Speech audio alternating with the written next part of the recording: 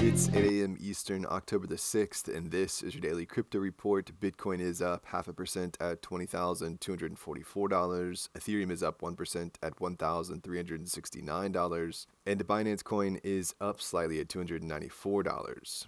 Well, South Korea has made its first arrest in the Terra case. Prosecutors have apparently arrested a Terraform employee who is said to be a close aide of Terraform founder Do Kwon. This employee is accused of wash trading and inflating crypto prices. As part of the ongoing Where's Do Kwon saga, officials in South Korea have asked him to return his passport. He hasn't made a comment in several days.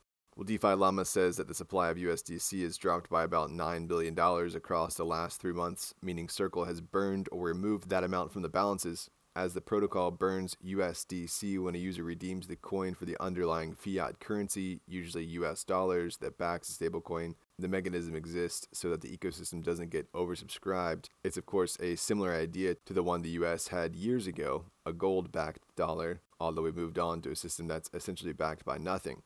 Circle's burn mechanism keeps that problem from happening. This is the highest volume burned by Circle in any 90-day period since the protocol emerged.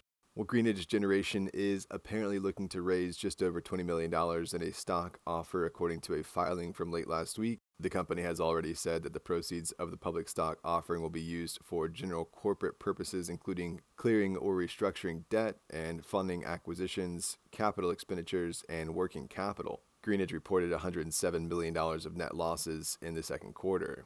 Well, Ben Leventhal, co-founder of Resi, has raised $11 million in a seed round for a Web3 hospitality platform co-led by Union Square Ventures, Shine Capital, and Multicoin Capital. Leventhal is also the co-founder of Eater, which was acquired by Vox in 2013. He told the blog he loves building projects up from scratch and he's bringing a lot of experience to the space. The platform is called Blackbird, which right now features a focus on creating a direct connection between the restaurant and their guests through loyalty and membership services. A MVP for the platform will possibly ship in the first half of next year.